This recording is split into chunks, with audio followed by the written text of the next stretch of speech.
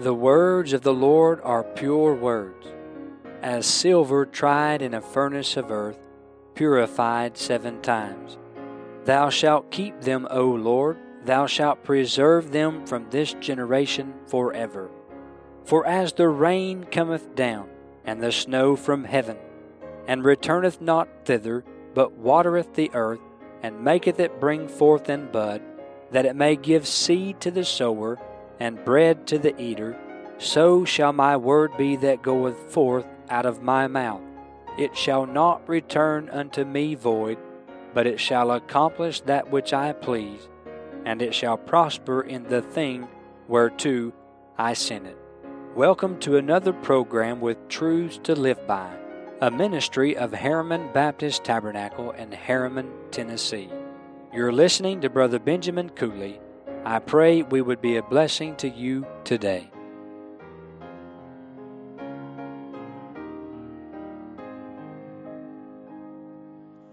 O sinner, now down with the load of sin, come to the cross, come to the cross.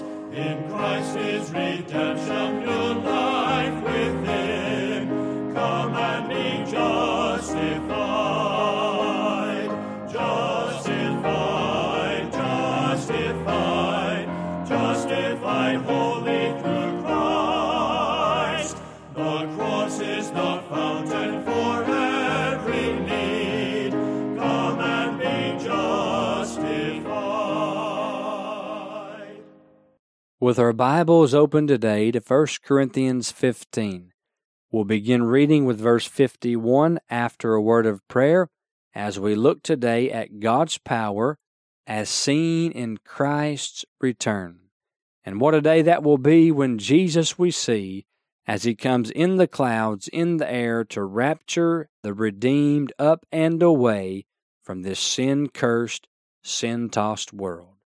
1 Corinthians 15:51 after a word of prayer. Father, thank you for your loving kindness. Thank you for your tender mercies, yea, the multitude of your tender mercies, and how you take unworthy, ungodly, unholy sinners and make them righteous through the blood of Christ, through the grace of Christ, through the righteousness of Christ being imputed unto us. Blessed is the man unto whom the Lord will not impute sin. And so we find ourselves happy that our sins are forgiven, that we are reconciled through the death of your Son unto the Lord. The distance has been closed, the debt has been canceled, the disease has been cured. We are saved, saved, saved. Hallelujah.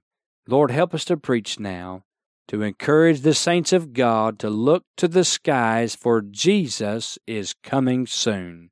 And praise God, at His coming, I'll be going.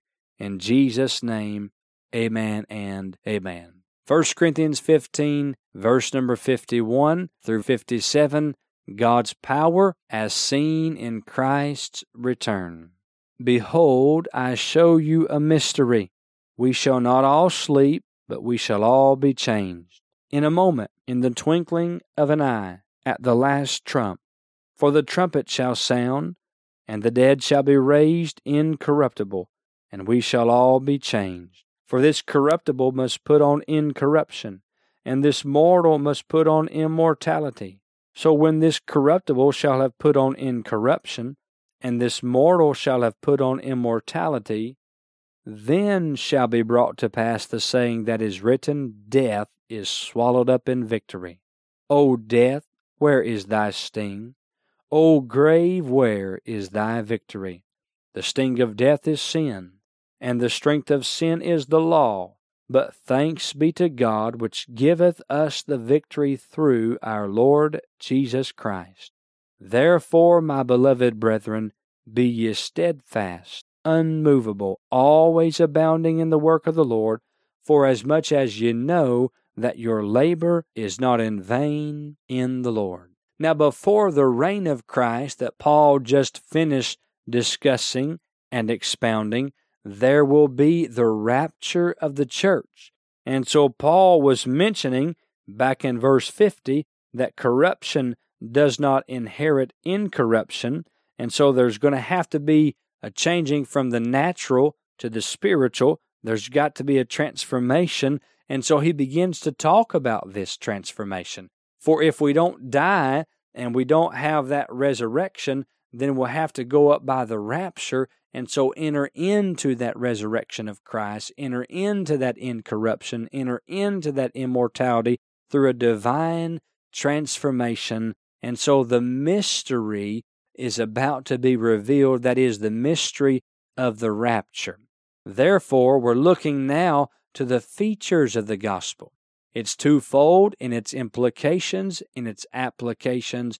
The gospel has a heavenly reality or a mystery, that is, a previously hidden truth that's presently being revealed, not some sort of secret that we shall never know, but something that we can know and see as the Scripture reveals it for us. So there's a heavenly reality and a mystery. There's also an earthly responsibility and a ministry that the gospel places before the believer. So we're called by the gospel of the grace of God to receive the Lord Jesus Christ and His gift of salvation through repentance and faith, that we might enter into the family of God. And then once in Christ, we're brought into the mystery and the ministry of the gospel. Paul explains certain aspects of that mystery here, and then he exhorts each one of the beloved brethren to remain faithful, that is, to be steadfast and unmovable, yea, always abounding in the work of the Lord, that is, in the ministry of the gospel. In verses 51 through 57, we see the mystery is revealed. In verse 58, we see the ministry is remaining. So in light of the rapture, we should be faithful to serve the Savior. But first, we look to the mystery. First of all, we shall be changed. Verses 51 through 52. There is the revelation of the Scriptures. He says, "Behold, I show you a mystery." The Scriptures are about to reveal the mystery. What is that mystery? It's the rapture of the saints. We shall not all sleep, but we shall all be changed. Some of us will not go by the grave. Some of us will be alive when Jesus comes again. Oh, to be one who gets raptured and takes that plain air ride through the skies and through the heavens, through that blood-paved trail when Christ ascended from earth to heaven with the blood of Calvary to sprinkle on the mercy seat. The way's already been made. The path has already been paved, and we shall not all sleep, but we shall all be changed. And then he says, in a moment, in the twinkling of an eye, at the last trump, the trumpet shall sound, and the dead shall be raised incorruptible, and we shall be changed. The dead are raised up, they're raised incorruptible, but the living are raptured up, and we are raptured incorruptible. We are changed in a moment, in the twinkling of an eye, faster than you can think, faster than you can see. We shall all be changed, but we shall be clothed. Verses 53 and 54. We see what the Scripture shows in verse 53. Verse 54 says, "The saying that is written, death is swallowed up in victory." And so 53 says that the clothing of incorruption is for the saints, and the clothing of immortality is for the saints. We begin to understand Paul's confidence in 53 when we think about the saying that is written in verse 54, which saying is recorded in Isaiah chapter 25, verse 8, where the Scripture says, "He will swallow up death in victory, and the Lord God will wipe away tears from off all faces, and the rebuke of his people shall he take away from off all the earth, for the Lord hath spoken it. Again I say, what a day that shall be, when Jesus Christ we shall see, when death is swallowed up in victory, when this body is clothed eternally. The clothing of incorruption is for the saints. The clothing of immortality is for the saints. Paul knew the saints must put on incorruption, and they must put on immortality if they're going to see heaven. What the Scripture shows and what the Scripture says. Not only shall we be clothed, not only shall we be changed, but we shall be crowned in verses 55 through 57, crowned first of all with virtue, virtue that defies death and the grave. Verse 55, O death, where is thy sting? O grave, where is thy victory? Death has no hold on that man who's immortal. The grave has no hold on that man who's incorruptible. We can't decay. No, we only defy death and the grave. Those who are born again, because they're crowned with the virtue of Jesus. They're washed in the blood of Christ. And as He saved us, we touched the hem of His garment. Virtue went out of Him and into us, and we shall live forevermore. But also we're crowned with virtue that destroys death and sin. Verse 56, the sting of death is sin, and the strength of sin is the law, but because of Christ and His victory and His virtue, we can say that death has been destroyed, it's been swallowed up in victory, and our sins are gone, and the law's been met, no longer speaks against us, so there is the destruction of death and sin in the life of the believer. We're crowned with virtue. But then verse 57, we're crowned with victory.